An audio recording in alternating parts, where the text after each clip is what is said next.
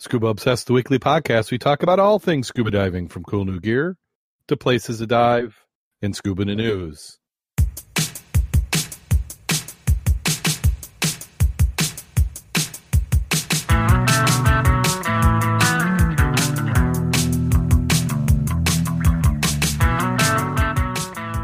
Scuba Obsessed episode 395 is recorded live January 31st, 2019.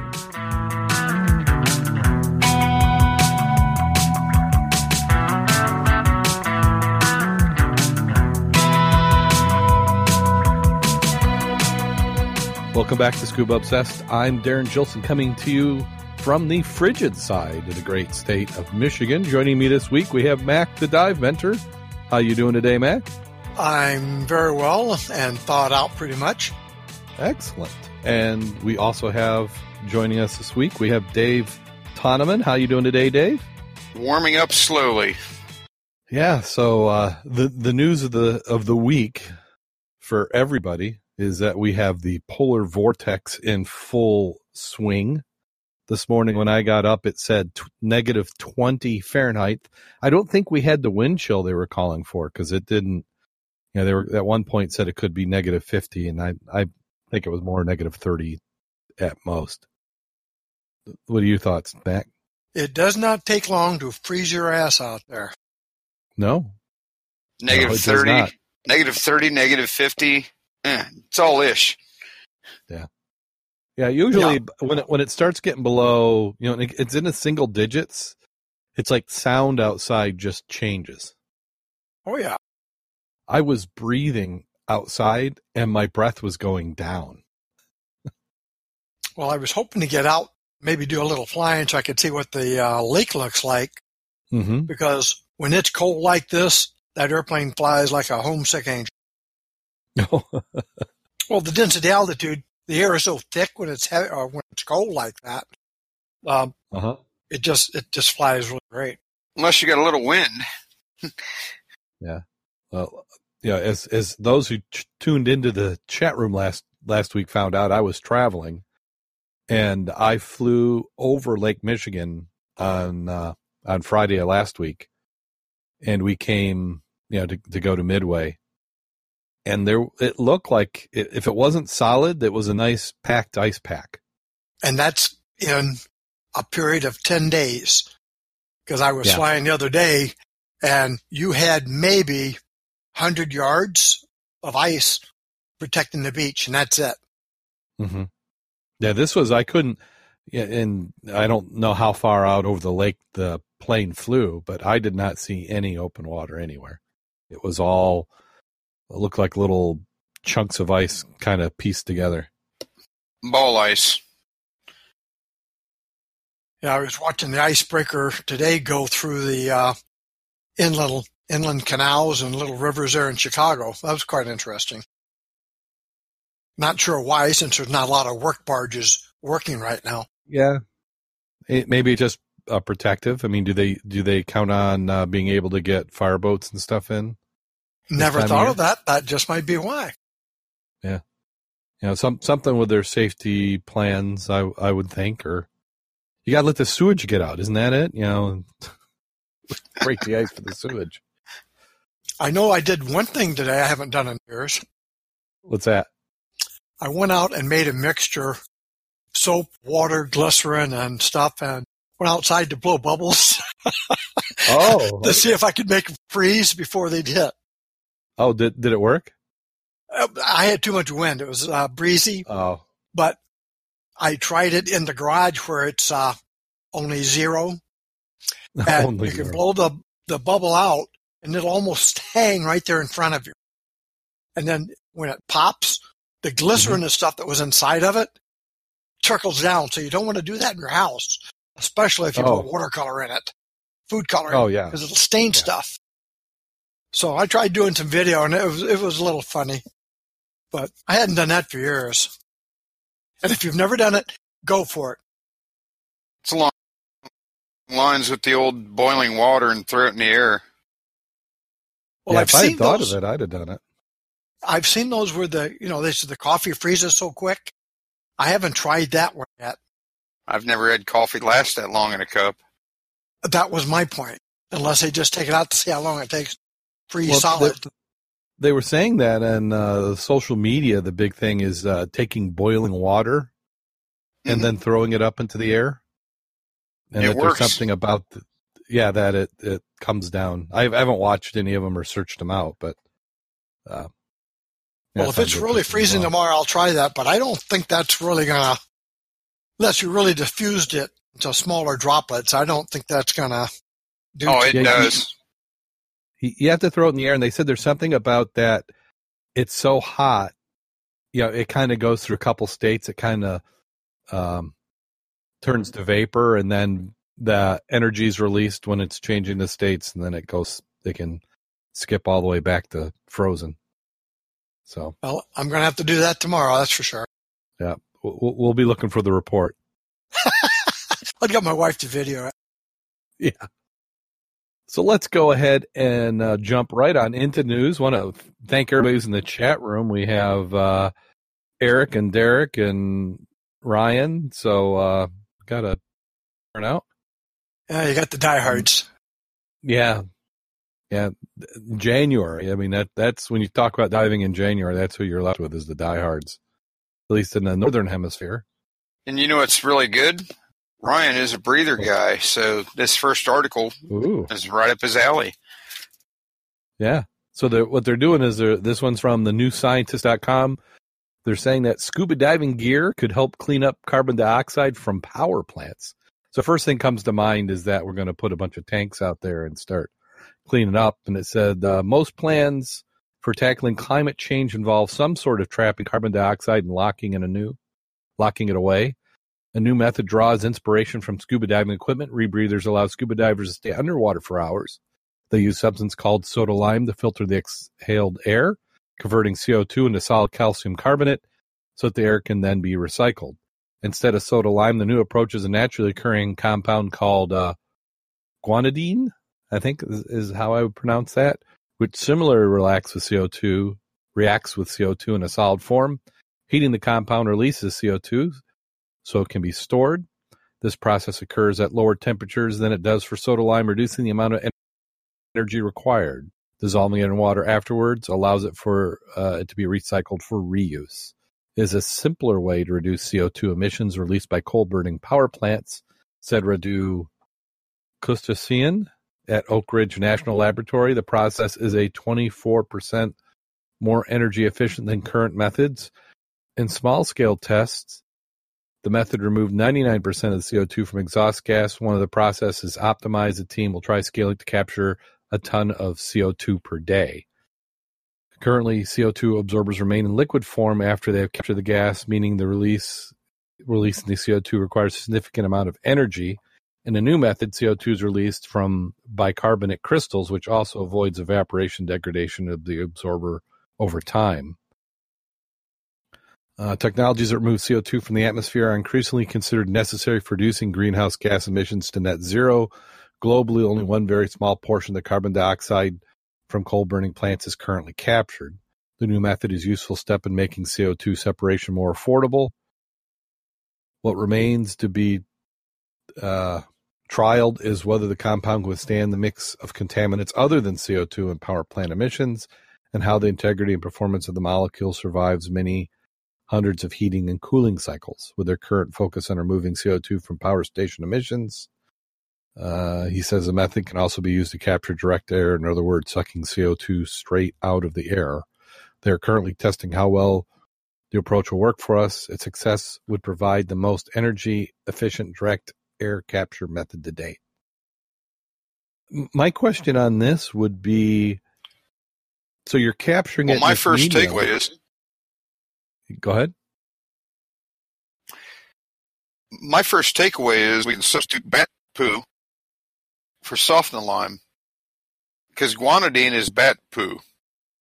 It's a derivative from bat crap, and it has the same performance characteristics as softener lime and soda limes, and that they're easy to dispose of. I don't know that there's any impact from disposal of the scrubber elements. Mm-hmm. But they're saying that guanidine is as good as the soda limes for extracting carbon dioxide? Well, could you bypass the middleman and just put a bat in your regulator? We could try it. I could probably volunteer. I'm wondering what happens. So you're pulling the CO2 out of the stacks. It's being absorbed by the sodium calcium carbonate, which they can release by heating. But what do you do with it at that point? I mean, are they capturing that CO2 and then, well injecting it or something?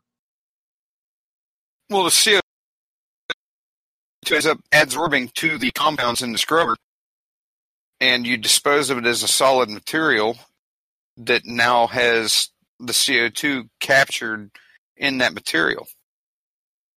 So instead of putting it in the air, we're going to put it in the ground, which it'll eventually leach out. Is it really a true effect? Or is it touchy-feely?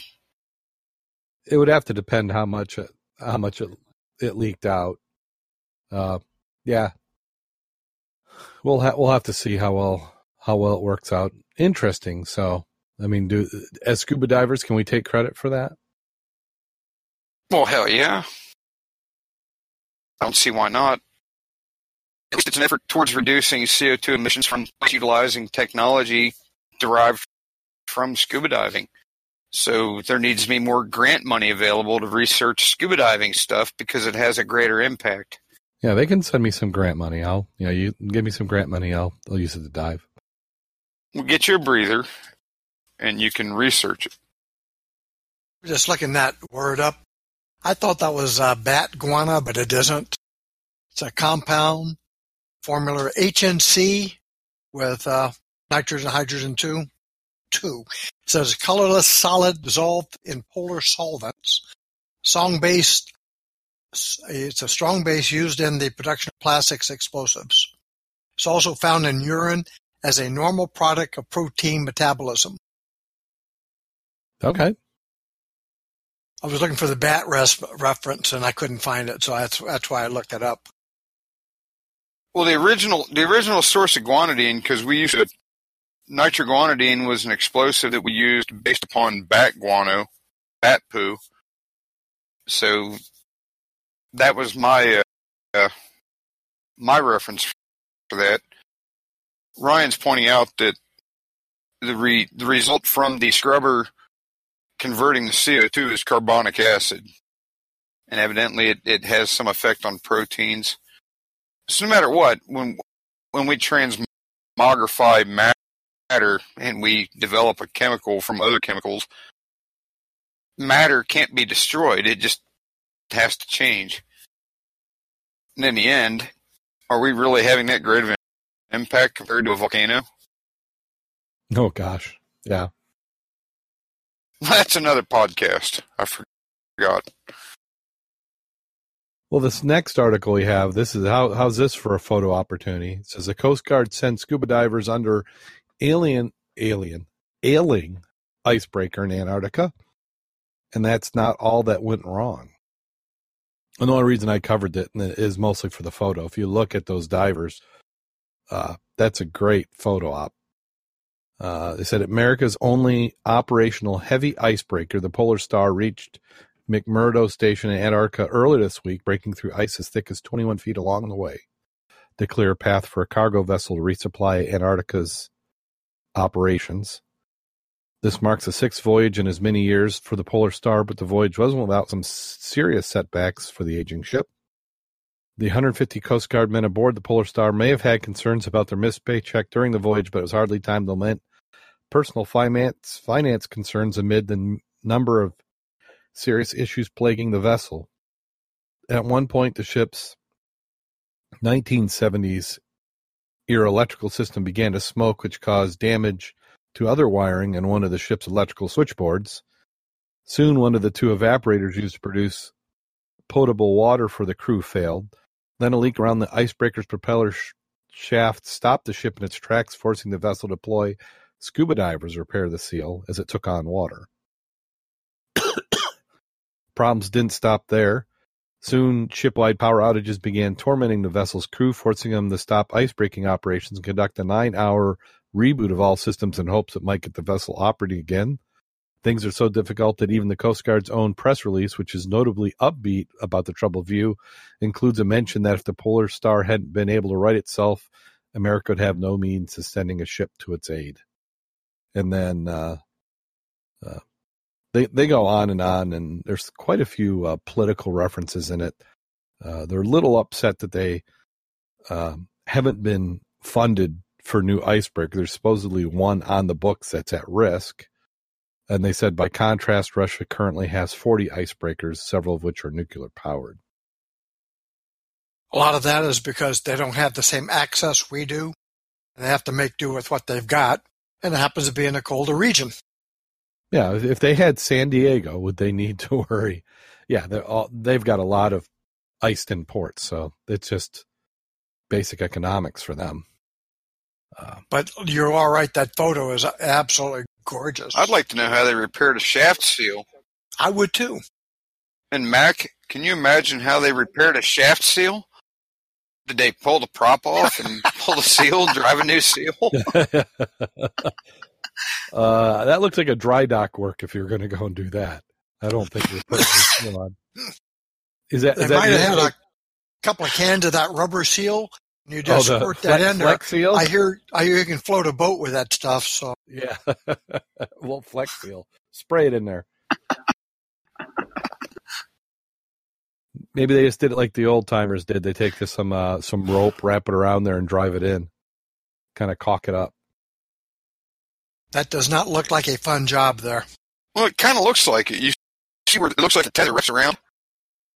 Uh-huh. And the reality is, how many icebreakers do we really need? Everybody I know that's gone to McMurdo has gone down there by aircraft. Yeah, it's not normally a boat trip, I wouldn't think. There's a group out of the university that rotates through, and they all fly in on C-130s. Still cool. I mean, that's incredible visibility. I'm kind of jealous. Oh, yeah, you got some great viz there. I imagine that they don't necessarily have to come in with a vessel all the time. It's probably for the heavier, bulky items that just aren't economical to do through a plane. In fact, the photo that they're showing there was from the last time it came through, and that was January 15th, 2017. And then here we have an article out of Illinois. They say they have a diving duo that's could potentially set world records in scuba diving. They said, we've all glanced at through Guinness Book World Records at some point and amazed at what's in there. Very soon, perhaps 2 Rockford, Illinois residents will be in there for what they're about to do. Loves Park Scuba and Snorkel is where you'll find 98-year-old Bill Lambert of Rockford and 4-year-old Jackson Bosselman of Rockford. They don't know each other. They didn't know each other until a few months ago. Until February 11th, they could go down in history as the oldest and youngest scuba divers ever. I met Bill about 2 months ago, said Dan Johnson, the owner of the Love Park Scuba. He came over and wanted to try scuba diving. He tried it out and really liked it. I asked him how old he was. The current Guinness record for the oldest diver is 95. So how does Lambert feel about possibly setting a world record? That's wonderful. That's something I'd never dreamed of. The record for the youngest scuba diver ever is unknown. So at age 4, Bosselman will no doubt set that. And that's the article. It's not me. His story is an amazing one. He has autism. He's been diving for more than a year in the pool here. Diving has helped him with his speech, his eating, and his attitude. It's the pressure and amount of oxygen he receives. He's getting more oxygen with the enriched oxygen that's in the nitrox, says his mother, Marcia Castillo. He's been benefiting. Now he's talking. He's eating. He's a totally different child. This pair will make a record diving attempt in the coast off Cozumel, Mexico, the ideal location because there's an underwater marine sanctuary there. Marine life is plentiful, and they're diver-friendly, says Johnson. Lambert has seen a lot in 98 years, but nothing like he'll see on this adventure. I think that will be great. I want to see as much of them, marine wildlife, as I can. I've contacted Guinness. They gave us the rules of engagement, said Johnson. What we need to do, we need to photo it. They need to do 4 dives 15 feet deep for a minimum of 20 minutes each dive. Until now, Lambert and Bosselman have done all their diving the pool for an hour or 2 a day, several days a week training. Neither has been in the ocean. If they can pull off the record attempt, it might make the Guinness record that it will never be broken. There's a 94-year difference between the two of them. That's going to be a tough one for anyone to beat. Bosselman's mother is a certified scuba diver. She'll be diving with her son during his record attempt in Mexico. Love Park Scuba is sponsoring the record attempt. Johnson has a program he calls Nitrox Scuba for Autism. He works with about 25 kids with autism, helping them have a better life through scuba diving.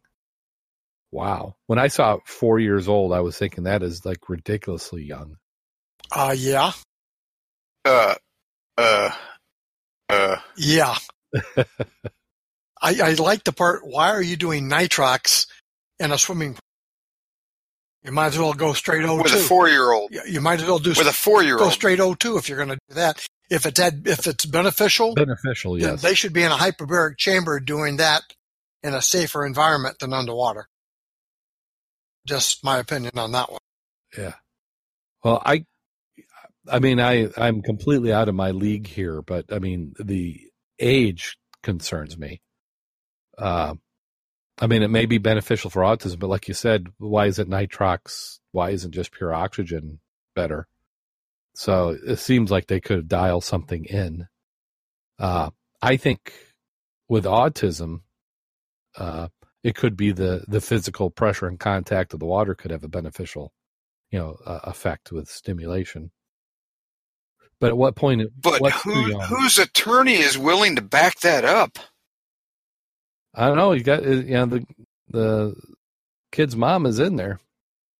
Who's the agency who's approving? Yeah, a 4-year-old.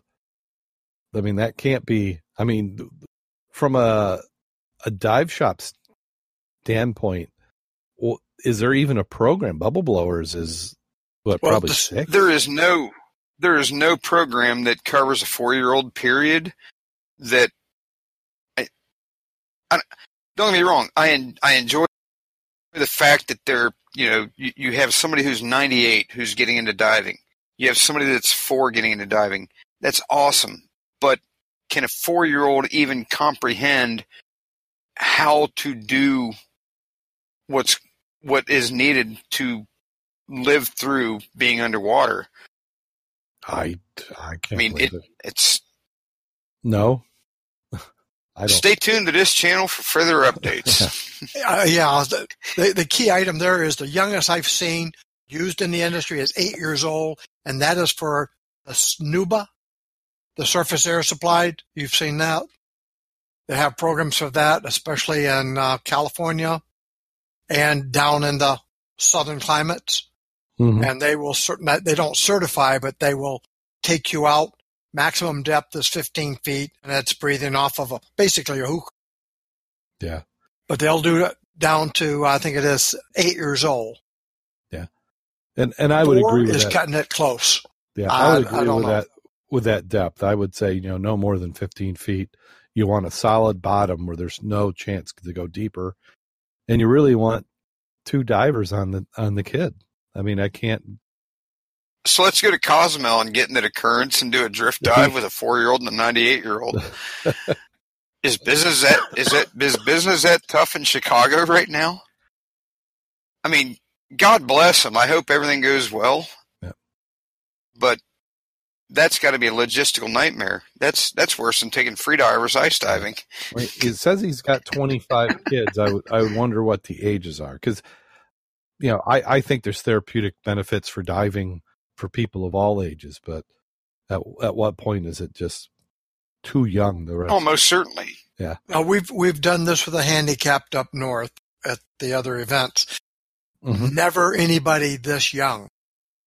We've done quadriplegics. We've done all sorts of issues, but they're controlled very well.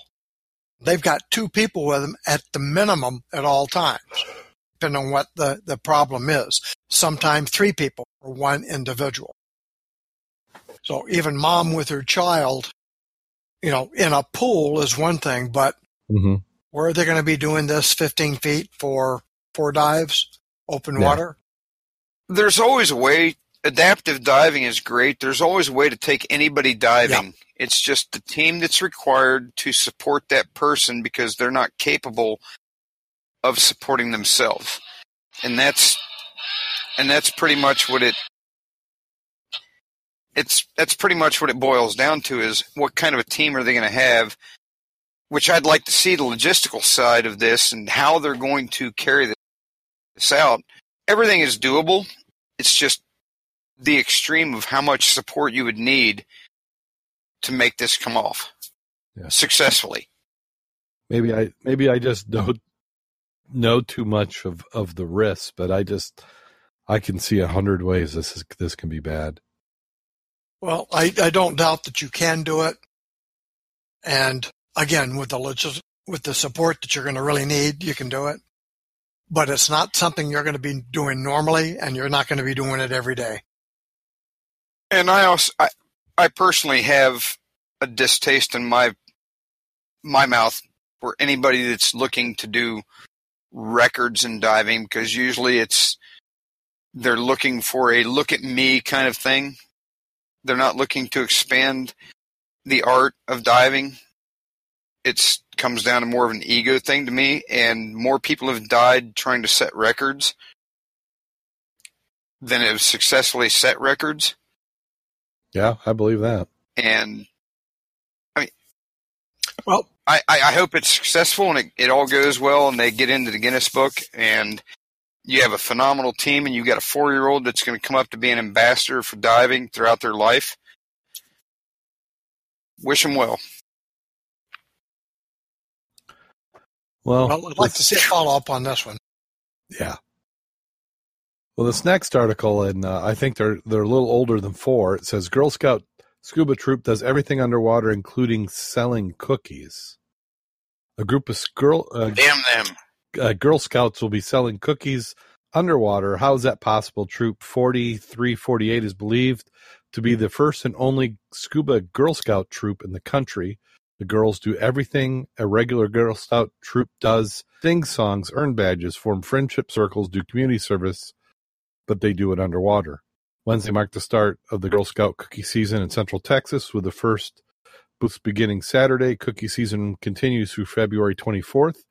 The troop began after dive instructor Karen Erickson, a former Girl Scout leader, worked with the Girl Scouts of Central Texas to start a program that would train Austin area girls how to scuba. To do that, they had to be able to follow safety rules set by Girl Scouts USA, as well as diving rules. Erickson made another troop leader, Michael Graff, realize that they had trained the girls to scuba and received their certification, but there wasn't any opportunity for the girls to continue scuba diving with Girl Scouts once they had become certified. They started working with Girl Scouts of Central Texas, got advice from the leader of the robotics troop about how to start a specialized troop. They reached out to the girls they had trained to see if they'd be interested in joining this troop. The troop started with 4 girls in the fall of 2016, but now has 13 registered, as well as 20 parents.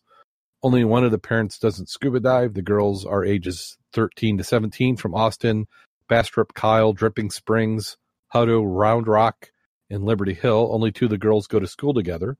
The girls have gotten along amazingly well, Graff said. That's a credit to Girl Scouts in general. They came in with a common language through scouting and common traditions. Many of the girls who found a troop are girls who saw their previous troops disband because the girls had to head to middle school and high school. They start to pick up other interests and activities. A few had become what is called a Juliet, an independent scout. Some of the girls remain in their home troop as well as this troop. The girls definitely have a say in the activities they do as long as it follows Girl Scout rules. Graff and Erickson will figure out how to do it underwater. That's how the underwater cookie booth started. It was actually a joke. The girls made a YouTube video about the trouble with cookie season as a scuba troop. In the filming of the video, they figured out how to get it done. They have a special table that's weighed to sink to the bottom of the pool at Dive World Austin. Customers can drive down to order cookies, and they can order them from the land by writing their orders on waterproof paper. The orders from the Land Lovers. I was thinking Land Rovers. That's a clientele. Land Lovers are delivered by a rigged up manta ray toy that sinks to the bottom of the pool where the scuba girls are. The customers pay on the surface, and they drop shells in the water to indicate how they have paid, or that they have paid. The girls scuba diving at the bottom then send up the cookies, which float to the surface. Cookies that come in boxes are put in zip-top plastic bags, keep them waterproof. The ones that are already in a bag-like package are left that way. The girls in snorkel gear on the surface of the pool make sure cookies get to the customer. More videos have followed on YouTube channel, including videos involving Matthew McConaughey, Sandra Bullock, to their cookie booths on Saturday. They also filmed a bridge ceremony to move a girl from one level of Girl Scouts to another, a friendship circle, and a song session. They've created a video called "We Are Not Going to Take Your Trash," set to the Twisted Sister song "We're Not Going to Take It." That calls attention to the amount of trash polluted in the waters that they dive. And they go on quite a bit. This is quite a long article. I'm all for it. You know. All right, you're combining Thin Mints and scuba? Oh, yeah. I'm in. Yeah. But did you actually say 13 kids and 20 parents? That's usually it's 13 kids and one parent. Yeah. Yeah, that's different. And that's probably why the troop's successful. You get the parent involvement. Because it takes a lot of effort to do this. I'm sure my certification is expired with Boy Scouts, but I had a similar certification. And anytime you involved water, it went from crazy policies to insane policies. There was so much prep you had to do. It was scary. Oh, yeah. I mean, you had to have so many councils sign off on it. You had to plans on plans on plans. I got to give them 2 thumbs up for the fact that they took a Girl Scout troop and set it up around scuba. Yeah. Well, I think this is the type of thing that these youth organizations are going to have to do because there's so much competing with it. I mean, you've seen the Boy Scouts are having trouble. Girl Scouts are having trouble. All these youth groups in a variety of areas, you have to have some sort of activity that can't be duplicated online. And that people want to do for them to be successful. I was getting ready to say that, Darren. I mean, how can you beat YouTube? Why do I have to go camping? I can watch it on YouTube. Yeah, throw in that VR headset. Everybody else has done it. Yeah, virtual shipwreck dive or whatever. Why get in that icky water? 2 thumbs up. It's not unusual either, though, but nowadays it's harder to work with children than it was years ago. I was a scoutmaster in Germany, but we were Explorer Scouts. And there you could be a Sea Scout, which is unique because that's the title is tell you what your interest is, Sea Scouts. Ours was the Air Squadron. And one of the projects we had was building a sailplane. This is in Germany, so that's not unusual. We were sponsored by aircraft, or basically a military aircraft division, which provided us with link trainer training, meteorological training, basic flight training.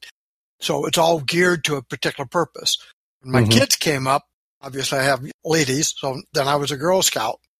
But I was the guy who would go out there and do the fires, watch the camping, But nowadays to do that, you got to have background investigation. Oh, yeah. It's totally different than when I was coming up, so I can't really speak for this, but I think it's great that you got that many adults working with the kids. Yes. Yeah, certainly. And they're taking them underwater. Oh, yeah. And I will make a bet in 20 years, if you track down these 14 young ladies, you'll find that they have out-achieved the rest of the population in general. They're doing items instead of watching items by others. Yeah, there's a lot. I mean, we know what it takes to go scuba diving, and they have to go through that as part of their meetings. If you're getting in the water, there's all those steps you have to do, whether it's formalized or not. 2 thumbs up. Yeah. Did you look at the pictures under that? I just looked at all the other pictures. Oh, yeah. Those are some great photos. Oh, yeah. They're doing a lot of ecology diving. That's not just diving. This is out in the environment. Yeah. They're doing pretty darn good. If you're going to make a troop that's single topic like that, you got to do all the angles, and that just, the community service angle. Yep. That just flows right in. Hats off to the troop and to the supporters. Yeah, I agree. I think I'm going to contact them and buy a box of cookies. That's right. The Mud Club could do that. Yeah. You know what? Everybody that listens to this podcast, I will find how to contact them, and everyone that listens to this podcast should order a box of cookies from them and pay shipping.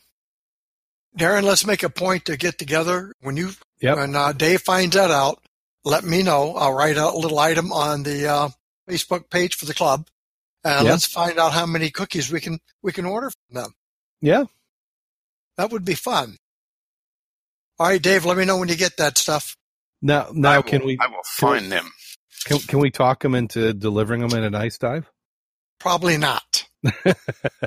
You know what? If you've got 20 parents supporting 13 kids, and we tell them we want to bring them up and teach them how to ice dive, it might happen. That's true. There you go. I've seen many, many, many, many much weirder things come out of this podcast. Are you saying we're weird? I prefer unique. Is that weird? Divers are divers. We'll just leave it at that. Okay. Well, the next one is from deeperblue.com. It says, with the new year, the scuba industry strives to get people to rediscover diving. With the diving industry in the USA slowly declining, a new effort is underway to get former divers back into the water. There's a whole bunch of reasons why some divers stop diving: loss of self-confidence after being away from the sport for a while, no equipment, outdated gear, nobody to go diving with, no place to go diving, finances, etc. A lot of these divers like to get back in the water, but they just need that extra motivation to jump back in. The purpose of Rediscover Diving program is to get these rusty divers safely back in the water. Modeled after a very successful Discover Diving program from 25 years ago, the new effort is to get these certified divers back diving again. To be clear, this initiative is not meant to compete with existing programs, rather to supplement them and create new opportunities. Such a project has the potential to give a big boost to the diving industry, with instructors teaching refresher and other community education courses, dive shops selling updated gear and rental equipment, manufacturers filling more orders, refresher divers encouraging others to get certified, dive charter boats, dive resorts seeing more guests, dive clubs as well as nonprofits getting new members, dive magazines seeing new subscribers, dive insurance companies selling more policies, and divers making new friends and getting people to go diving with. All that said, the most important part of getting people safely back in the water and diving again, the Rediscover Diving campaign is a national movement focusing on 2019 and is not a program organized by any one group.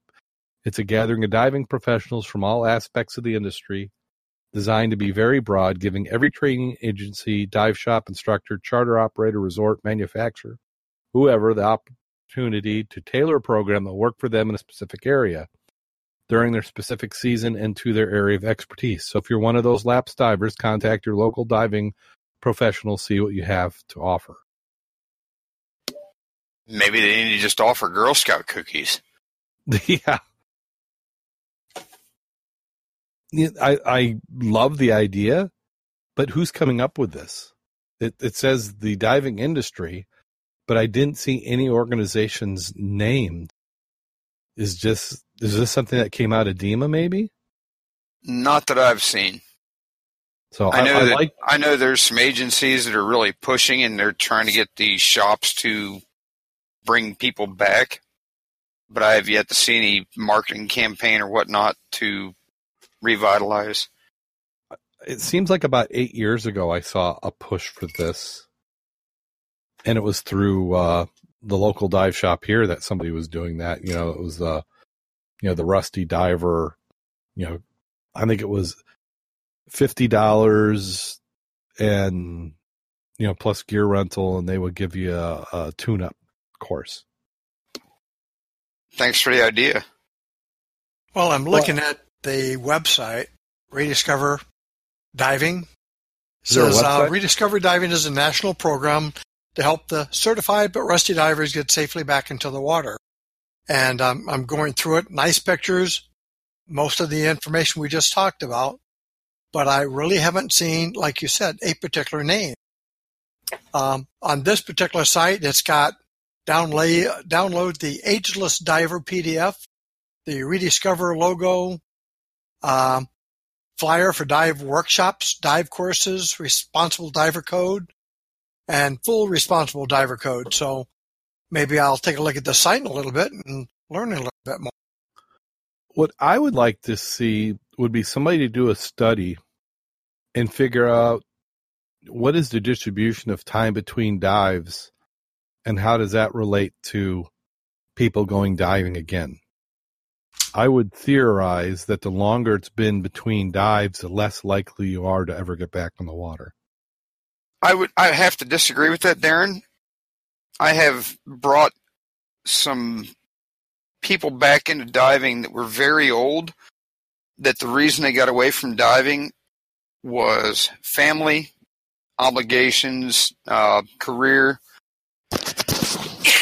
And when they got to the point where they were entering retirement and they were looking for something to supplement the fact that they'd been busy every hour of life, and they've come back into diving, I'm just really curious about who this is. I'm looking at the pictures, and they refer to one of Dan Orr's books, but I don't see anything about who is behind this. I don't think this is an agency.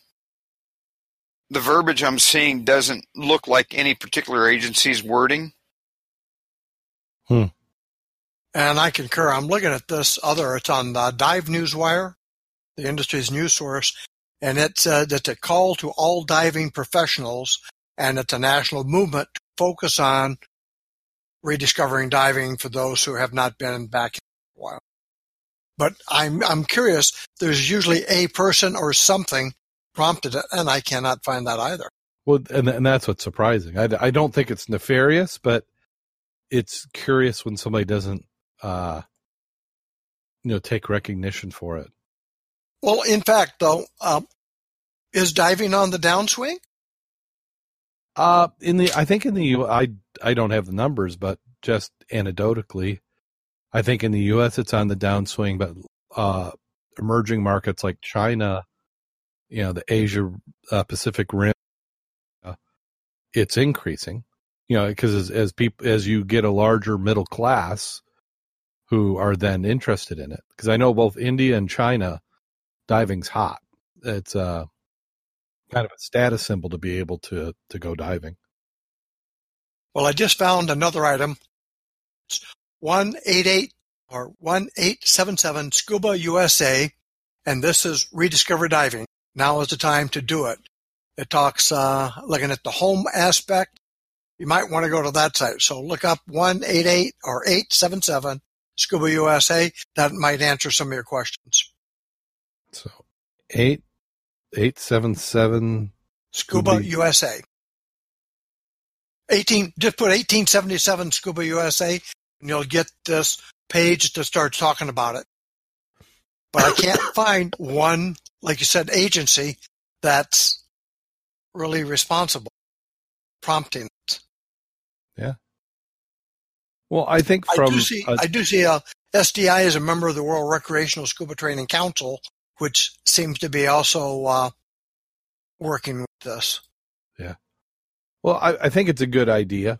If you're a dive shop, I think by now, if you're still in existence, you've probably figured out that you can't just do what you used to do before or have one program. You've had to diversify. And if you can get somebody to come back into scuba who really enjoyed it, that has to be a much less resistance path than trying to get a new diver. Well, the same program is applying to aviation. They call it Rusty Pilots. Mm-hmm. And they're trying to get, again, it's no one particular agency, but they're trying to get everybody who's CFI, Certified Flight Instructor 1 or 2, organizations that have flight training those that should have flight training to go back and find out these guys who used to be certified, how come they're not flying? Is it because they lost the medical?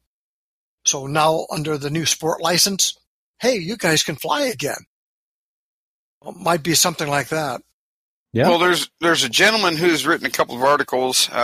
X-Ray Mag published an article from a gentleman named Ed Stetson, he's San Bernardino, California, and his company, Stetson Diving, has always been in philanthropical dive activities.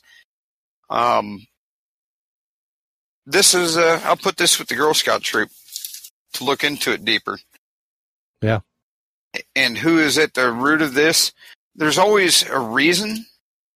I know that this guy, Ed Stetson, he's done a lot of things to promote the industry, along with Dan Orr. Dan Orr used to be, I believe he was chairman of the board of Dan, but him and his wife are ambassadors for diving, and they really have no underlying cause other than to support diving in general.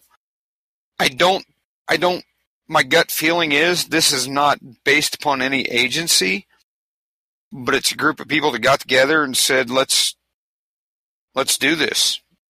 Yeah. Well, and that can be like how we've got the dive club or the show. There's really no major profit motive or anything else. It's just to encourage or promote diving. So I guess maybe we shouldn't be so surprised. Yeah, it's kind of a shame that we are surprised, but yeah, who's doing this thing? Well, how about this next one? At first, when I that first image looked a little odd when you just glance at it, but this one's from Futurism.com. It says, airfield tent lets scuba divers camp out underwater. The shelter gives divers a place to decompress and maybe even conduct research. A new underwater tent can give divers a brief respite. The floating air pocket and the pocket of air could either let divers take a breather or help them prevent potentially dangerous case of decompression sickness. The ocean space habitat recently patented by New York University researcher Winslow Burleson and National Geographic explorer Michael Lombardi makes it possible for divers to stay underwater longer than ever before and may help influence future off-world settlements. The portable tent can be brought to depths beneath the surface and anchored wherever it's needed. Fans powered by rechargeable batteries continuously scrub carbon dioxide from the air, giving the divers access to about 6 hours of breathable air. A number of developers are working to improve. The researchers tested out the system last October, and now they're gearing up for an overnight stay underwater. An NYU spokesperson told Futurism, as scuba divers ascend after they dive, they need to periodically pause so that their blood pressure can adjust. Can adjust to decreasing pressure around them. Normally this means staying suspended in the water, but with inflatable tent in place, they'll be able to remove their masks, breathe naturally, and otherwise have more comfortable experience. So if you're just listening to the podcast for the first time, that is not what happens. That's not written by a diver either. No, that was somebody taking. I'm sure the diver had it right. They just transcribed it wrong. It's not blood pressure. Waterbed. In the immediate future, the team is working developing new sizes and shapes, which I say won't take any new technology developments. It's more a matter of manufacturing and a new design that could have closed floor or room for a bed or scientific equipment, instruments. From there, everything is up to specific needs of the diver. A number of times a diver could redeploy, and a single dive would then depend on the size of the habitat and the amount of gas they're willing to bring with them, Burleson told Futurism. It's free floating. I don't think I'm going to read. Oh, I guess we're at the end, so we'll read this last couple paragraphs. Automatically inflating portable habitats may find use above the sea as well. A newly awarded patent describes how the underlying technology could be used in outer space or in extraterrestrial settlements, something that Lombardi told Futurism is becoming a real field of research. This technology puts in the region of ocean space within reach of the masses that it hasn't been easily accessed. This is a ticket to extend our range from temporary visitors to the beginnings of the more prompt persistence on the sea floor. So what is your thought of a lift bag you crawl into? How are they going to anchor that to the bottom? I did not see any reference to that. And a moment ago, they said free floating. Free floating is not anchored. So I'm very curious how you got that be at a particular depth, because it said very deep on one hand. You know what I'm saying? If you're gonna do free floating, you have to have more weight than what the displacement of the habitat is, and then you counter the extra weight to hold it down by something that floats on the surface. Excuse me? Well, float on the surface? Well, imagine having like some pontoon boats up there, and there's your extra buoyancy. And then say that this habitat, its buoyancy is, 900 pounds. Well, you have to have, I'd say probably 20% more. You'd want, 1,200 pounds of weight to hold it down. So the difference between its buoyancy and the weights would be what you'd have to have buoyancy-wise in the surface for it to be suspended so that it could free float. Wouldn't that make sense? Well, it's like our telephone booth. Right. And any of the other chambers we go into, it's the same thing, but they're tethered to the bottom. And I'm looking at this picture, and it's tethered to something on the bottom. Yes, this one's tethered to the bottom. So, or it could just be the authors misunderstood. Well, I love the part where it says, underwater tent allows divers to create a safe, comfortable place to stay while submerged hundreds of feet below the surface of the ocean.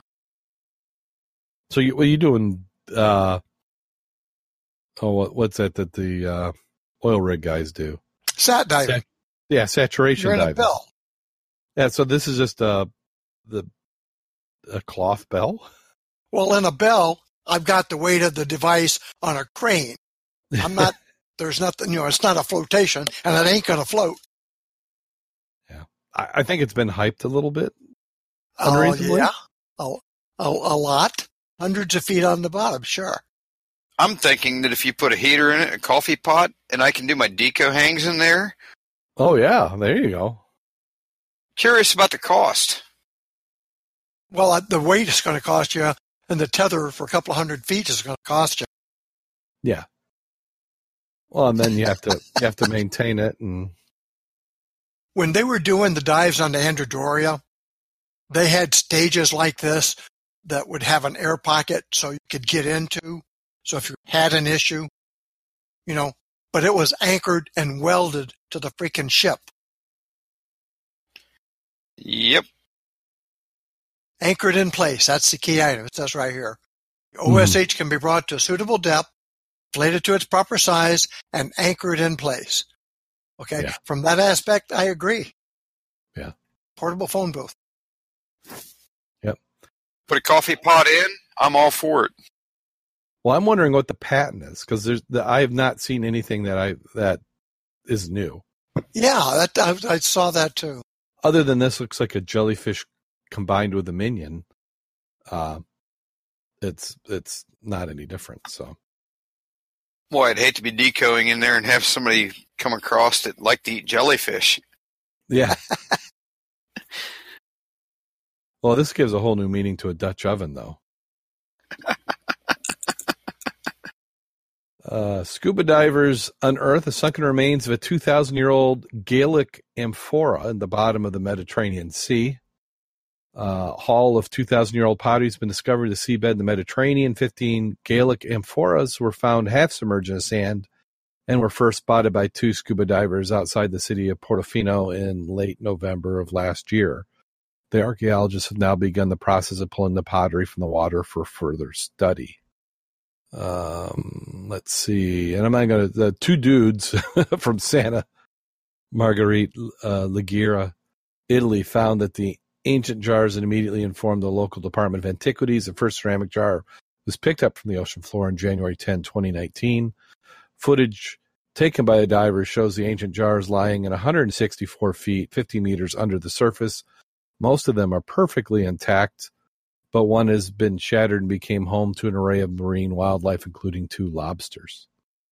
Thanks to our underwater scooters, we were able to conduct a wide survey of the waters outside Portofino, and we found the amphoras in a place divers don't normally get to. The first thing we noticed was the necks and flat bottoms of some of the jars popping out of the sand. And a great collection of photos.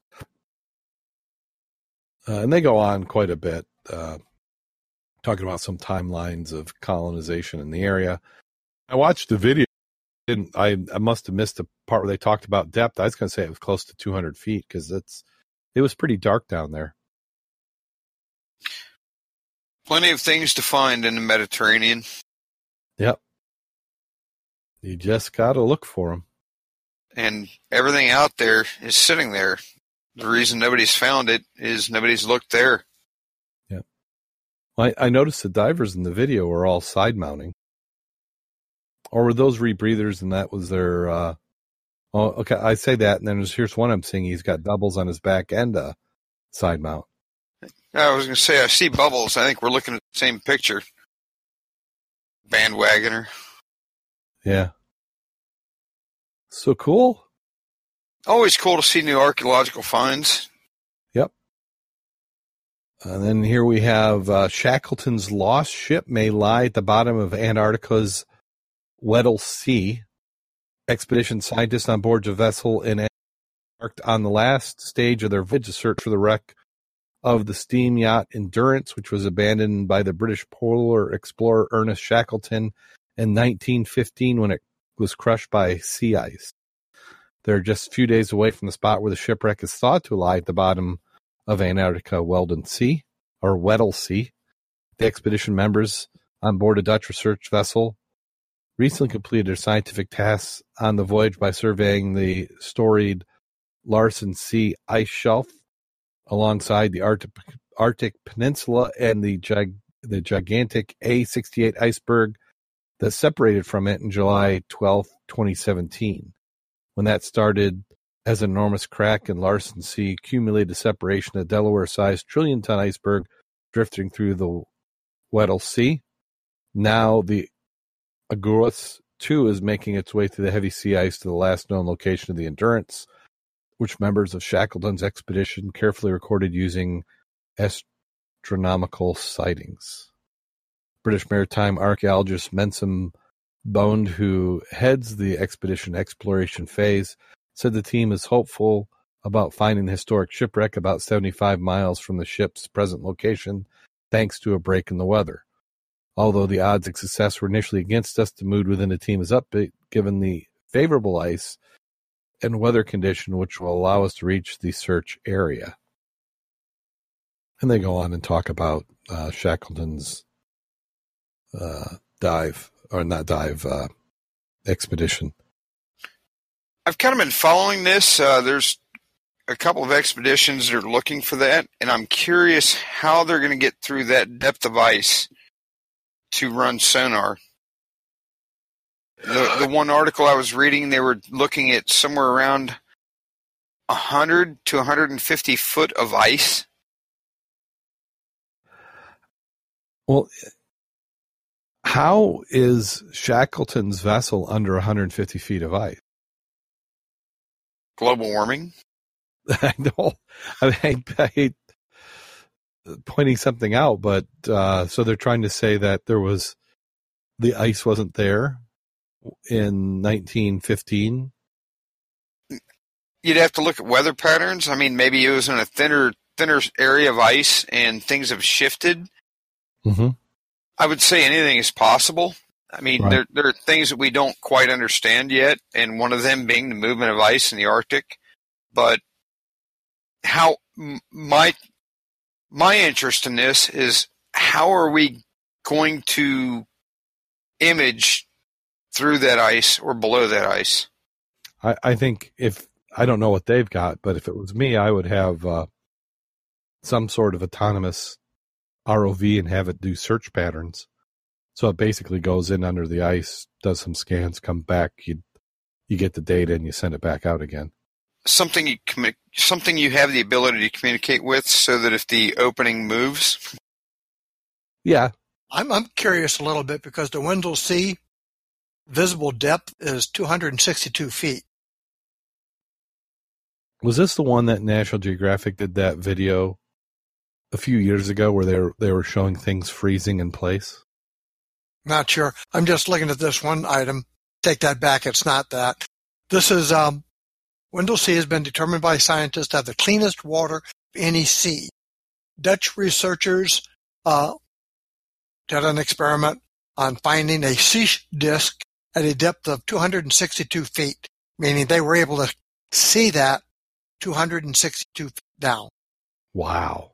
Ascertained the clarity corresponded to that of distilled water. Unbelievable. Okay, the slope, Wendell Sea markings the edge of the continent, break between the shelf and continental slope, lies at a depth of 1,600 feet. The unusual great depth for continental margin may result from the ice load imposed on the Antarctic crust. So you're talking some pretty deep water, too. I'd love to see the science behind their search methods. Yeah. Well, it sounds like that they were pretty confident based on readings when the ship went down of where they were at. So if they've been able to figure that out, then you just do a perimeter around that point, spiraling away, and you should eventually find it. So they must have a good idea where they think it is. And then the conditions have to be right to get you to that point. If there's, in fact, that much ice over it, it doesn't matter how good your data is, you might not be able to get to it. So it'd be a hell of a find.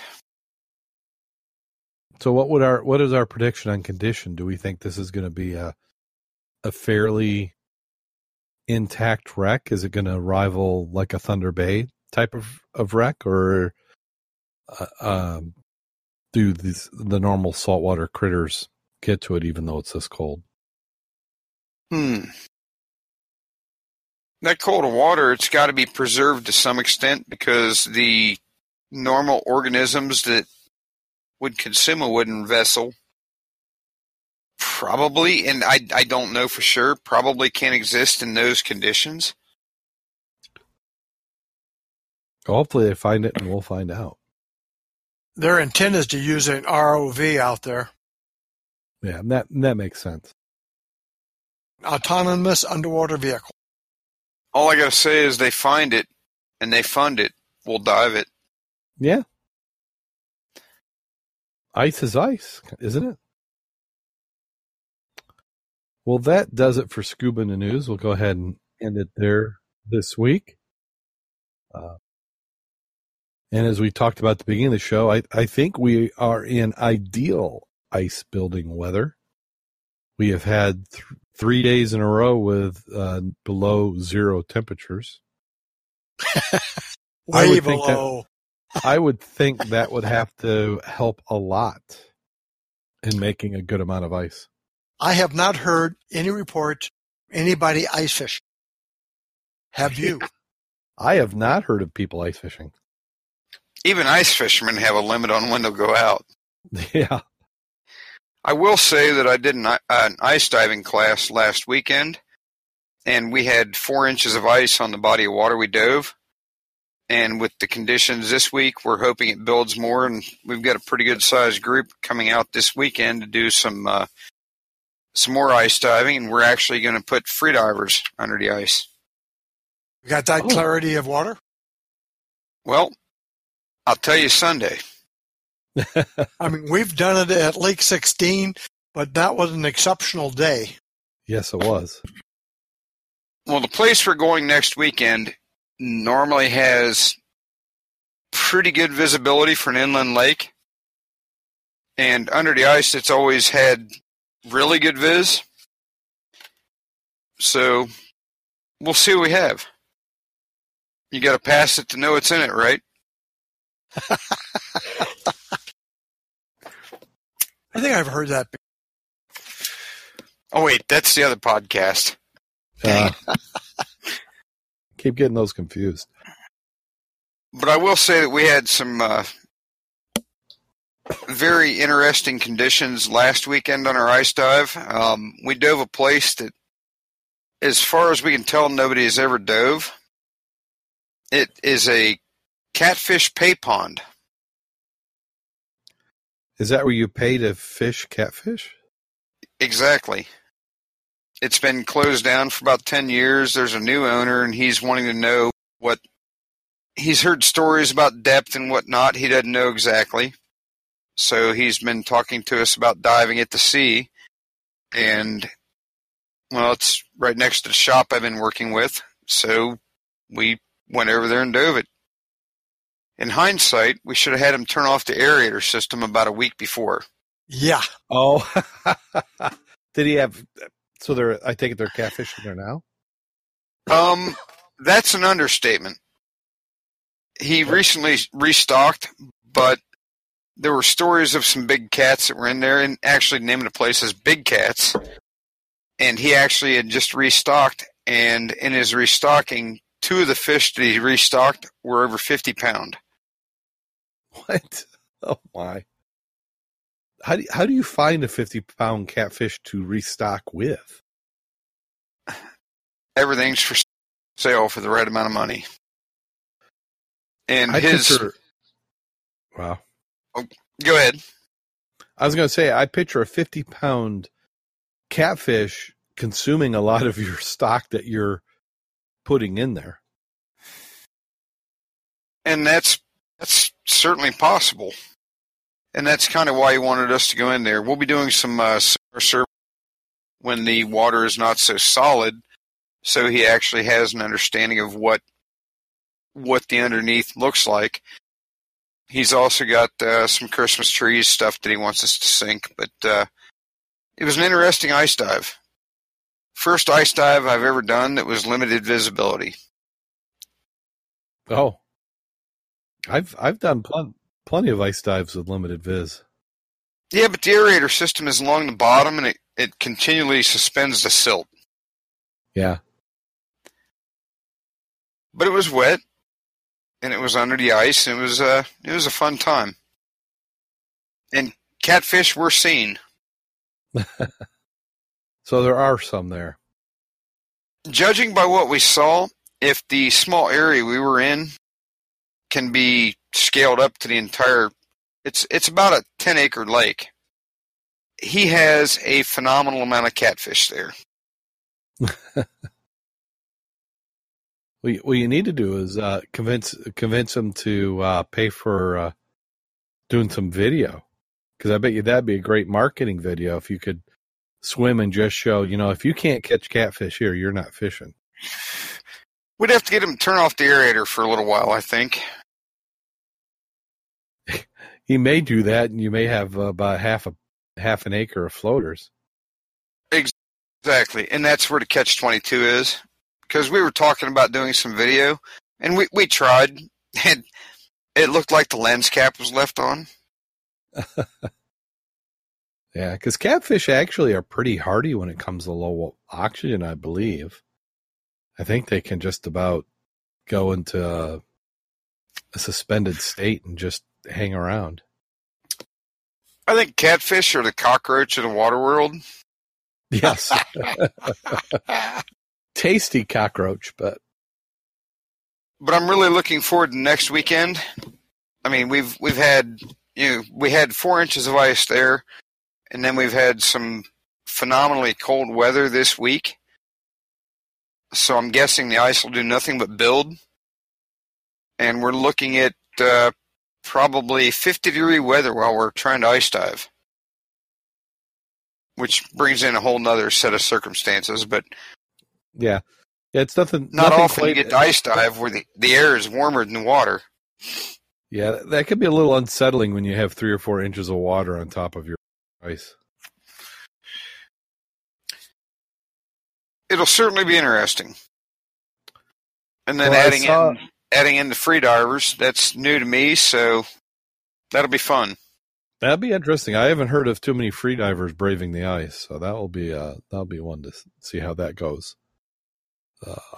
In the dive club, we had some ice divers a few weeks ago, but even the Hardy have said that they were going to take a few weeks off. So I don't know when we'll see people back in the water again.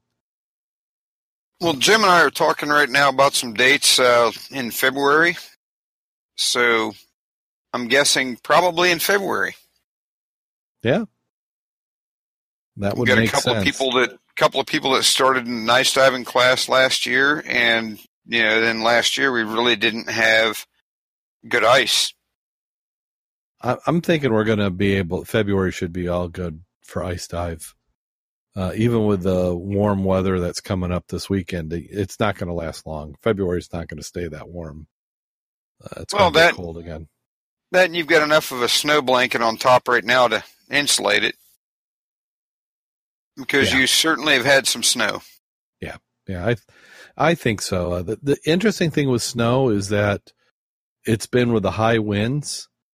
You have extremes. You have deep drifts, and then you have bare pavement. And it just depends on where the wind is and what it's doing. And I'm sure that's going to be the similar experience in the lakes. You'll have spots maybe out towards the middle where the wind scoured it down to the ice, but I think we've got enough snow that a majority of these lakes will have some insulation on them. In worst case, we can always chop ice at the ramp and work our way in. Very true. I mean, there is one lake I still have a missing mask at.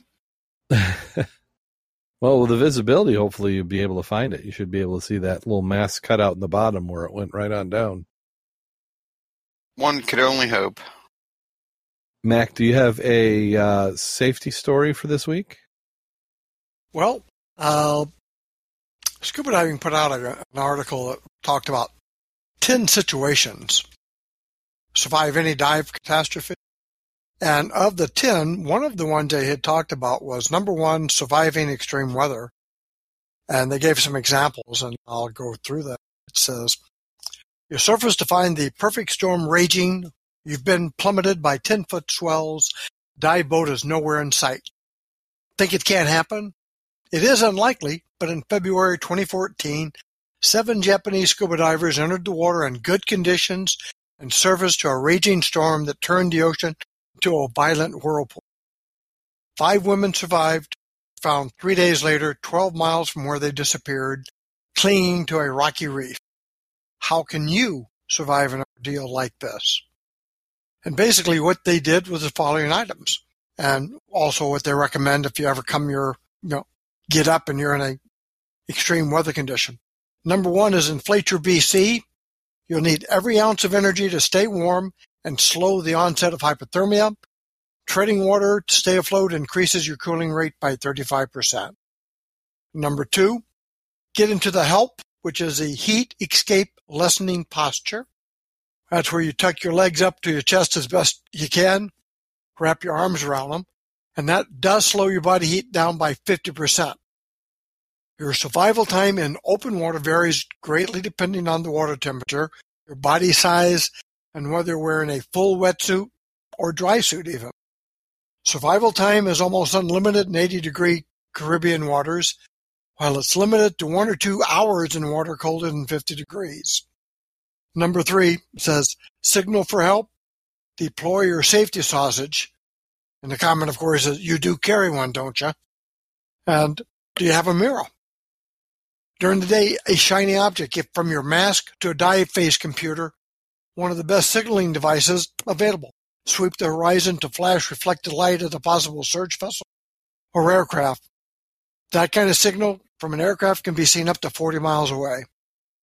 Number 4, swim for shore only if rescue seems unlikely. If you're nearing a rugged coastline, drop your tank before you land, so it doesn't beat you senseless against the rocks.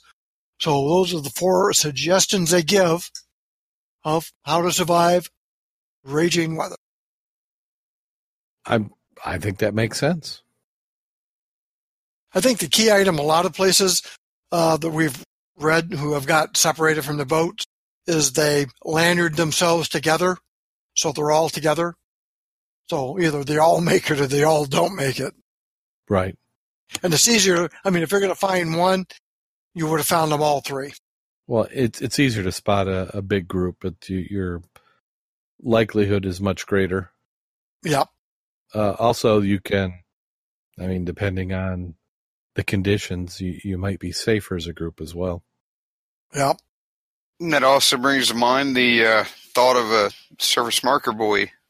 Much easier to see than the human head bobbing. Oh, absolutely. One of the biggest issues I have is rebreather divers, especially on wrecks, deep ones, or any diver. You know, you've got your buddy down there. All the open circuit guys are back up. If he doesn't show up on time, where do you even start to look? Not going to follow the bubble trail. Nope. Usually. And if you do, it's not good. Yeah. Certainly always something to keep in mind when you're diving from a boat. How are you going to deal with something if you have to surface away from the boat? How do you signal to the people that are still on the boat that, yo, over here? Well, I'm becoming a more firm believer if I was diving something like that. I'd have one of those locator beacons, waterproof type. I would definitely spend the $300 and have one of those suckers. Well, it almost every one of these articles, which we seems to come across at least one a month, and if you had that in working condition, it seems like it would eliminate a lot of the hassle that many of these people have gone through. And a lot of them would have been solved by just a fundamental understanding of the basic diving skills. A lot of the problems that result in people surfacing away from a vessel are a lack of fundamental basic skills. But certainly if you surface and you're away from the boat, something to show them that I'm here is phenomenal. Maybe the difference between life or death. Anytime I'm on the big lake, I definitely carry my Dan float. Yeah. I'm getting to the point where I carry 2 safety sausages. Well, I have been known to tow my dive flag even on the shallow wrecks at 60 or 70. I like that idea. It makes it so much easier when you're on the boat bubble watching to see where you are and what you're doing. Remember how we've done that before? We had people take a Clorox bottle, get away from the down line, let the bottle up, and then the idea, though, was to find some place you really liked on the wreck, tie it off the bottle because it was numbered. Yeah. Remember as much as you can about the area, so when everybody came up, we could mark a map with all the bottles and help draw the map out of what's in that area, deep it is. Yeah, I like that idea in general. And just carrying the bottle, at least you knew where they were, when they went, and where they were at. I always seem to be turned about 180 when I get to the bottom. I'll think a wreck's one way, and then I'll realize when everything's all put together that that's not the orientation. I always orient my compass so I know where I'm at in reference to the shore. Period. I do too, but it's just something about that going down that my natural direction finder just is not accurate. Always trust your instruments. Yes. Well, Darren, one thing I didn't hear you mention, I heard rumor that your podcast here recently came up in an article. Oh no, did it? Yeah, I believe that. I don't recall who it was. I'd have to look back and see. But it was a podcasting group article. It wasn't a scuba diving article, but it was about the best podcasts relating to scuba diving. Wow. And so that was, it said, if, anybody but Scuba Obsessed? You didn't see that article? No, I didn't. I thought you sent it to me. No, I sent it. I sent it out. Okay, because that's what I saw that. Yeah, we were number 1. I think Rick's was number 6. Wow. Player FM featured scuba diving. We're on that list. Comparing scuba podcasts. That's a fairly... It was a recent article, and out of the top 10, which it was kind of funny, it was the top 10 and there were only 8. Yeah, it's like you're... But there were 3 that were really active. Scuba Obsessed, the Great Dive Podcast, James Mott and Brando, and Rich popped up there. Kind of funny. He was actually below one that's kind of dormant, but I just posted that, by the way. Where'd you put it?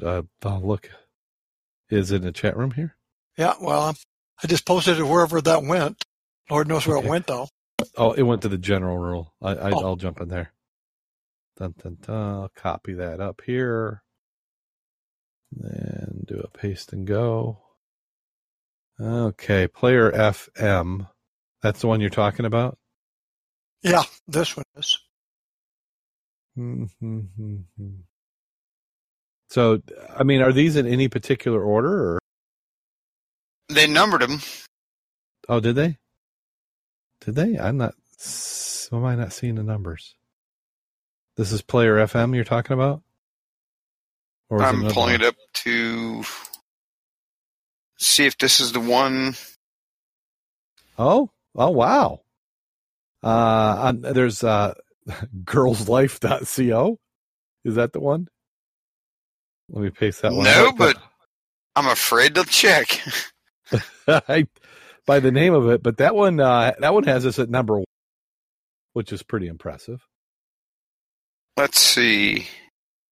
I mean, this was a podcast article. It was a podcasters. Wow.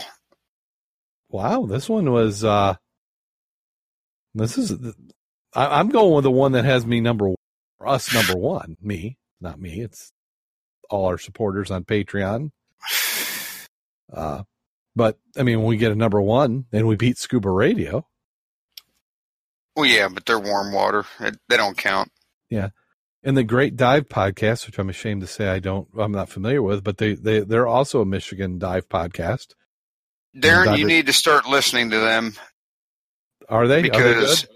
Oh yeah, James and Brando, they're buddies of mine, and Brando is basically me. And there's a lot of beeping out that occurs because Brando will get on a kick about scuba diving training agencies and lawyers, and every other word out of his mouth starts with an F.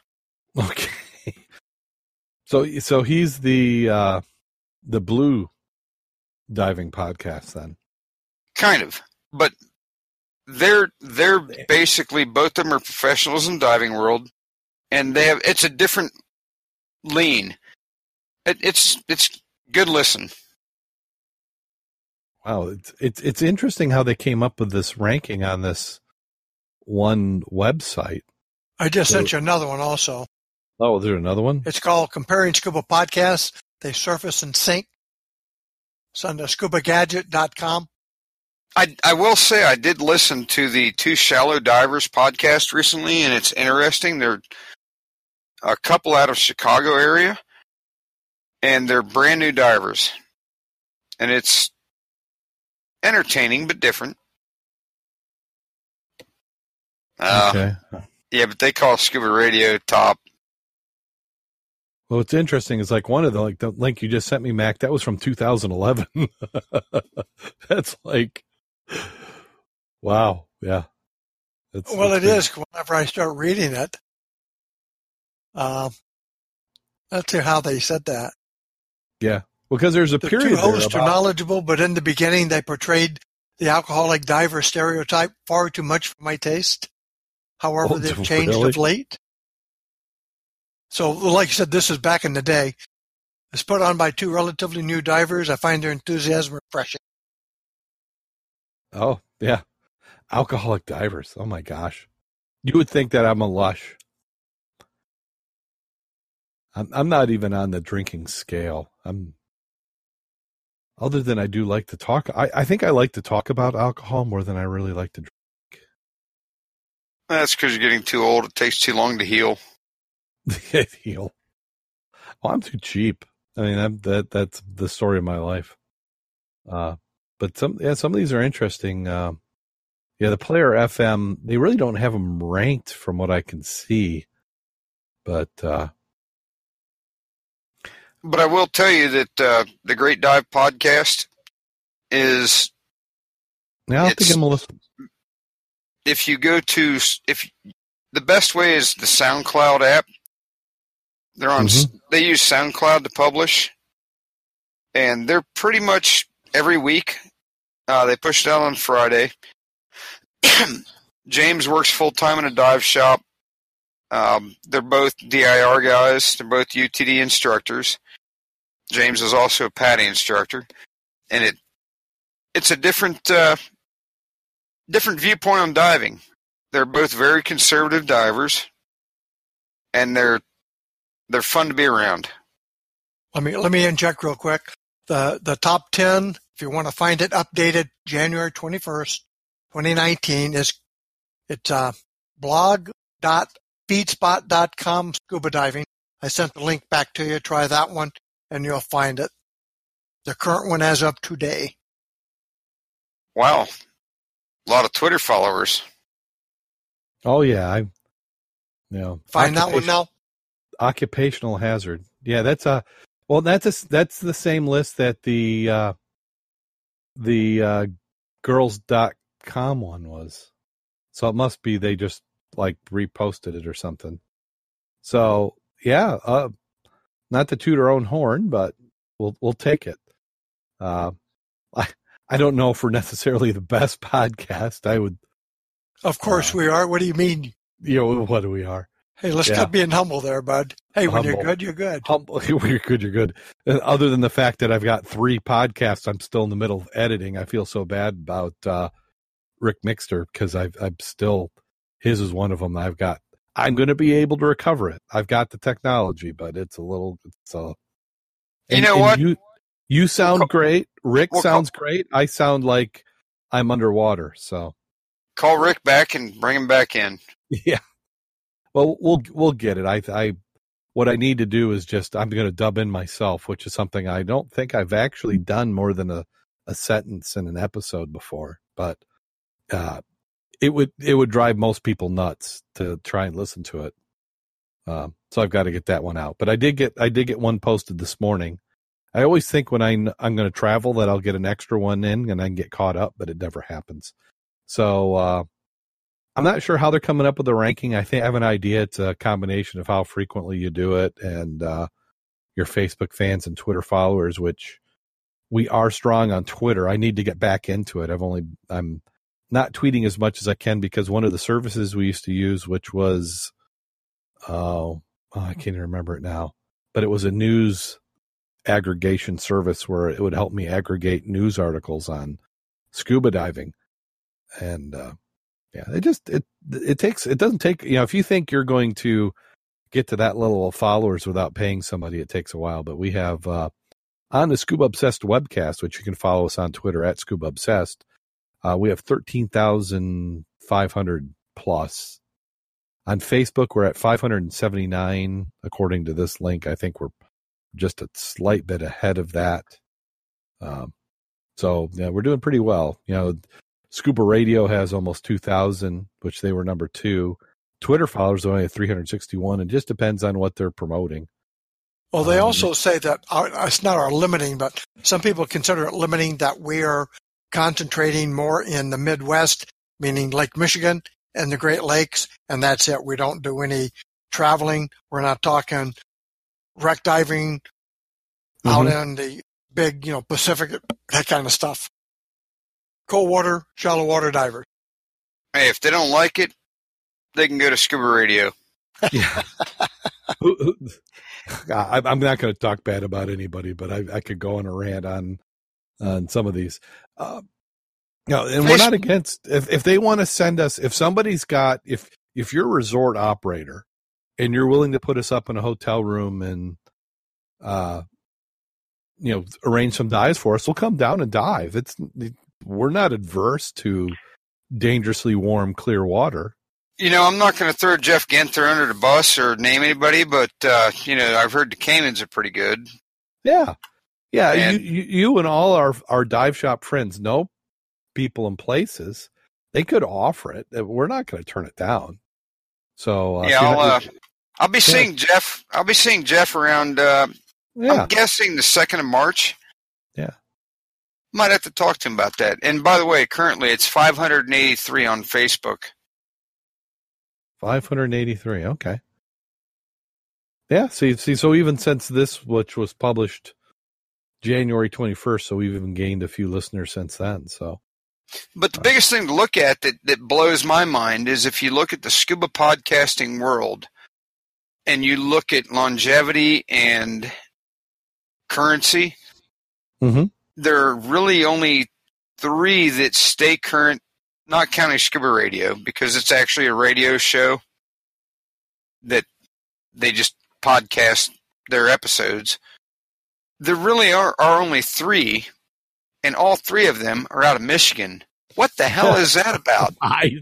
That's what I want to know is what's going on. And then you look, and here you've got the 2 shallow divers out of Chicago, Illinois. I mean, might as well be Michigan. It's like same thing. I mean, yeah. Phipps. Yeah. And you got that. So, we got Divers Inc. That's Michigan. Great Dive Podcast. That's Michigan. Scoops. The only one's coming close is Florida with a measly 2. And then you even have, what was the video one that was up here? Talking Scuba, which tragically ended, but I mean, that was from Michigan. So what's up with Michigan and podcasting? Well, I hate to say it because, being from the Buckeye State, it's really hard for me to swallow and say that Michigan does something better. But the fact of the matter is, Michigan is surrounded by 3 of the Great Lakes. And you can even say, actually, it's, 4 of the Great Lakes. I'm sorry. 4 if you include Erie as a Great Lake. Erie is a Great Lake. Damn it. She may be shallow, but she is great and vicious. Yes. And she has many wrecks because of the fact that she's shallow and vicious and female. But also in Michigan, you're no more than 5 miles from a body of water anywhere in that damn state. We have more opportunity for drowning you than any other state in the country.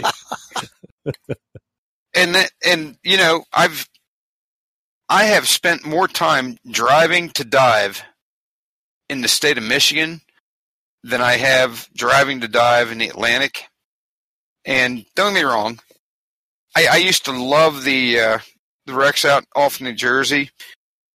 Used to love going out to the Outer Banks. But that water's nasty. It's like salty, and they have sharks. And there's no way you can compare. There's nothing better than Great Lakes diving. And you take somebody that's been brought up in the diving world in the Midwest and Great Lakes environment, inland lakes, whatnot, they can go anywhere and dive. And, Michigan divers just have great places to go diving. You can't beat the wrecks that you can see in Lake Huron, Michigan, Superior, even Erie, when you can see them in Erie. Yeah. Well, and this kind of goes full circle with the premise of starting the podcast, is when Jim Cleem and I started diving, we didn't know you could dive in Michigan. I mean, we figured there was some spots to go diving in the big lakes, but we didn't realize that the rest of how much opportunity there is. And it's just a great opportunity. And, that's one great thing about this podcast is it's opened up people's eyes that they can dive wherever. Check your local laws by all means. Don't go trespassing on somebody's property. Dive something. At least don't tell anybody about it. Yeah, and then don't tell anybody. Don't take pictures and put them on Facebook. But you can dive anywhere, all 50 states in this country and around the world. I mean, great thing about this podcast is it has brought so many people from around the world. I mean, there's a guy in the chat room right now who is a metric guy. I mean, he was rubbing it in that he had like 70-degree temperatures today, but it took somebody that could do math to tell me that, because I don't remember what he said, but I think he said it was in the 20s. Yeah, I thought he was still in freezing weather. I was confused. Yeah, damn metric people. Could be still snowing. Well, he's down there tomorrow. He can tell us what tomorrow looks like. I always try to get them to tell me the lottery numbers, but they never do that. Wow. And it's summer down there, by the way. Yeah. I never thought of that. Derek, what are tomorrow's winning lottery numbers? And I mean, what the podcasting has brought together in the world and built a community and introduced people, there's no way you can measure. I mean, there's a guy that I haven't seen him on the podcast lately, but I know that he still listens. His name's John. He's from Utah. When he first started listening to 2 podcasts, both out of Michigan, he had never been underwater. And that was back in the early days of both Scuba Obsessed and Diver Sync. He's now an instructor and teaching people and taking them places and introducing them to the underwater world. And he always wanted to, but he was pushed into it and finally doing what he wanted to by listening to the stories on the podcasts. There's no way to measure the impact in the diving world from the podcasts coming out of Michigan. Well, I've got an idea how to measure it. If everybody who listens to the podcast or listen to any podcast, Mac knows where I'm going, head on over to our website, www.scubaobsessed.com, click on over to our Patreon link, and even $1 would certainly help us out, keep us on the air. This measly going on 10 years. It would certainly help out. $3 or more, get you early access to show notes, and who knows, you give us more, maybe we'll do something else, but it's out there. 500, you get Darren's old wetsuit. Yeah, I will. We'll do it as a. It's probably still hanging in the tree. No, I know right where it is. It's doing what all dive gear does, which is it hangs on exercise equipment that isn't used. Well, if you have a treadmill, you can turn it into a tank tumbler. But plus, since we're an alcoholic podcast, it's a great place to hide your liquor, is in the legs of wetsuits. But most certainly, Darren, you bring up a great topic with the Patreon, and I know that everybody out there that listens to these shows is going to waste more money on a damn shitty cup of coffee from McDonald's. Yes. And this is not free for you to produce. There are costs involved that we don't even want to get into. And nobody is making a killing off of a scuba diving podcast. No. And Scuba Radio, for example, which I would say probably is financially the most successful. How many different podcasts does he do? I mean, he's probably got 6 or 7 different ones he does down there. Plus, he's an actual professional radio personality, syndicated. So, he's going to every avenue because that is his primary occupation. I'm fortunate that I don't live on this. Otherwise, it'd be a cardboard box. It'd be me in my holy wetsuit. It's not even about you making money doing this. It's about you not losing money. And if you're listening to this podcast and you find a modicum of entertainment, or maybe you learn something, or it motivates you to explore that desire that you dreamed about as a kid, and wow, I'd love to see what the underwater world is, and you listen to this and you become motivated to take it further and become an open water diver and maybe even go further, come off the $3 damn. I mean, I give them $3 a month. And we appreciate that. I give every podcast that I listen to $3 a month because it costs me more than that to pay to receive news articles or, to buy a magazine. Well, and you think of your value for entertainment. What's your time worth?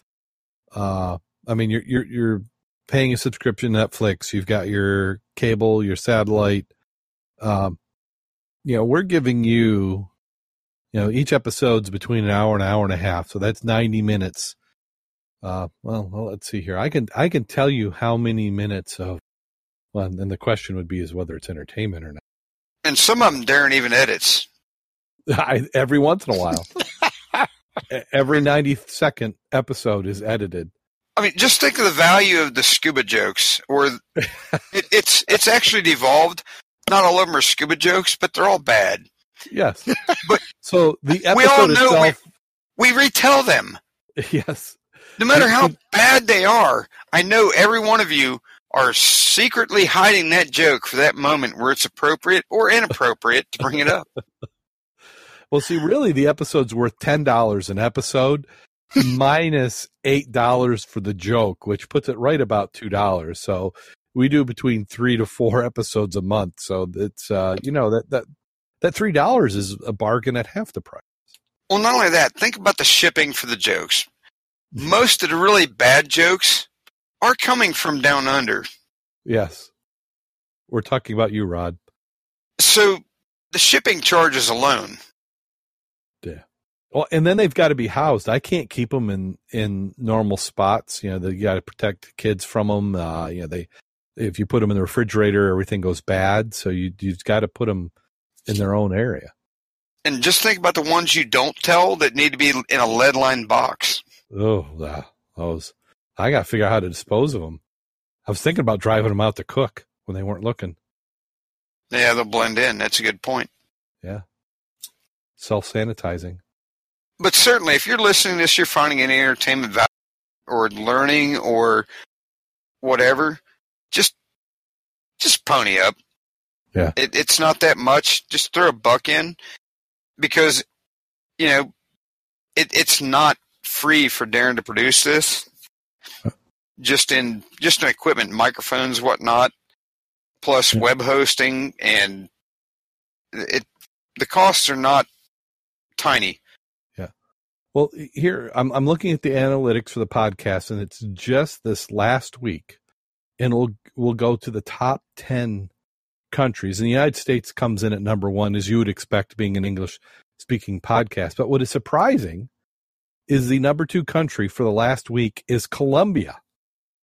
That is not normal. That's not our normal demographic, but somehow we have entered the elusive Colombian market, which is number 2, which squeaked out the United Kingdom, Australia, and New Zealand, which is 3, 4, and 5. Then we have Canada, South Africa, Norway, Germany, Sweden, and then Ireland. And then we can go farther with Philippines, Malaysia, Jersey, which I never realized that Jersey. I'm picturing there must be a country Jersey because New Jersey, even though sometimes it acts like another country. Costa Rica, Slovakia, Chile, Switzerland, Cyprus, South Korea, Thailand, India, Israel, United Arab Emirates, Egypt, Bonaire, appropriately, and Hong Kong. And that's just this week. Those are the countries that have been visiting the podcast. Well, I see a challenge there. I can't believe that our friends down under would let themselves be beat out by anybody. Yeah. So they've got some ground to catch up on. And we do, if you go to the website, poke around a little bit, you can find our Scuba Obsessed fan map and, put a pin in there. And we understand if you don't have money and you can't support the podcast, but how about a 5-star review? We could certainly use those. Go to your podcasting application of choice, whether it's iTunes, whether it's Google Play. We're on all of them. We're even on Spotify. We made the elusive Spotify list. So go ahead and give us a review. I'm assuming that they've got a review spot there, but anything will help. Let a friend know. Invite a friend to it. Invite a friend to go diving, which is really what this is all about. And not only that, don't forget, if you're ever up in the Southwest Michigan area or Southeast, you're in this region and you want to go diving, let us know. Yeah. And we won't make you drink. Whatever they say, it's been a while since we've forced alcohol on anybody. Now we might make them buy. Yes. you could find yourself with a bill. There's all sorts of games that can happen that way. But it's And nobody wants to pay my coffee bill, ever. Yes. I've got a 20-year-old daughter, so I know what coffee bill is like. Oh, okay. Well, do you guys have anything you want to plug as we finish this off, as we're approaching a 2-hour mark, at least before editing? Mac, do you have anything? Oh, let me see here. World Underwater on the 16th of February. And not diving related, but if you're a flyer and you want to go to a FAA seminar in Dowagiac, Michigan, that's the 2nd this weekend. But yeah, other than that, I don't have anything. Okay. How about you, Dave? March 2nd, Great Lakes Shipwreck Festival in Ann Arbor, hosted by the Ford Seahorses, and there's 2 clubs now that have combined. I can't recall the other one. It's Ford Seahorses, who have traditionally been the sponsor, and there's another club that's working with them now. But same show, same place, so don't miss. Same quality venue. Yes, sir. We're in that dive season time of the year, which is as hard as it is to believe. I think we have reached peak cold, and it will start to warm up from here. At least the days are getting longer. So if you're in the Midwest, and even on the East Coast and West Coast, they have dive shows starting to come up. It's dive show season, and the nice thing about dive show season, it's a firm indicator that spring is around the corner, and it's time to get the boat ready, get in the water, and start hitting the wrecks. Yep, and my plug will be, as Kevin was here to support your local librarians, do some research, tell me you appreciate them, and then also get out to your dive shops. If you're not diving, at least get your gear in there so it can be serviced so you're all nice and ready when it starts to warm up here in just a few months. How about book a dive? I bet you a lot of the dive charters would gladly pencil in a weekend for you if you can commit to a space. And the Great Lakes Dive Charters have been publishing schedules about the last week. I know one company that runs boats on 2 lakes just pushed out a bunch today. They're even going to be doing some night diving on the lakes this year. And yeah, night dives are great on the lakes. Everything's different. If you think you've been there and done that, a nice ice dive, a night dive, ice dive too. I don't know. Have we done a nice night dive? Yeah, well, yes. You do every January. New Year's. Every year. Okay, well, I think that's all I've got. Are you guys ready for that time of the show? Sitting down. Yep. Seatbelt fastened. And this one happens to have been given to us from somebody who is in the chat room right now, which kind of narrows it down. I did take Craig. Yeah, and then Craig didn't do it. Even though we can blame him for a lot. So I didn't do the edit he recommended because I thought that the original was fine, and actually, frankly, I'm lazy. So here we go. A 16-year-old boy came home with a brand new Ford F-150. His parents look at the truck and ask, "Where did you get that truck?" "I bought it today," he says. "With what money?" says his mother, arching an eyebrow. They knew how much a new Ford F-150 cost. "Well," he says, "this one cost me just $15. The father looks at him like he's crazy. "Who would sell a truck like that for $15? He says. "It's this lady up the street," says the boy.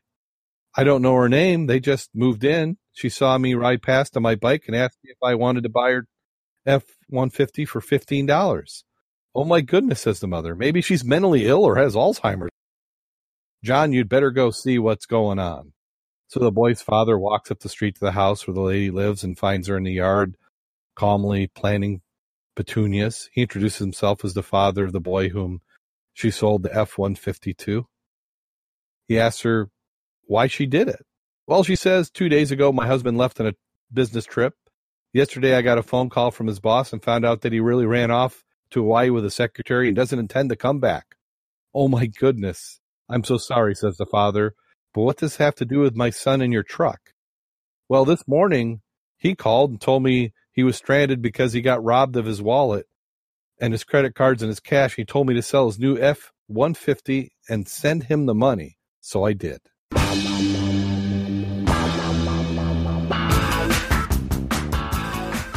I should be so lucky.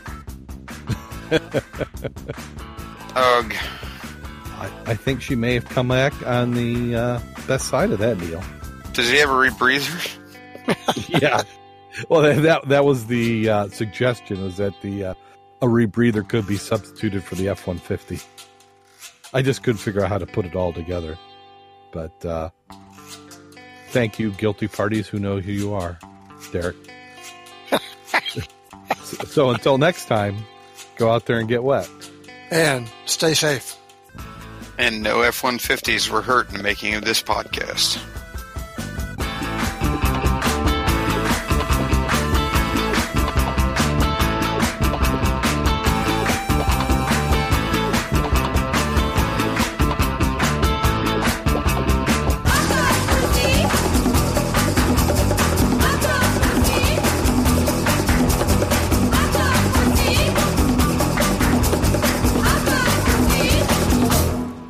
Sold. Craig, leave. Whoops, if I can spell Craig right.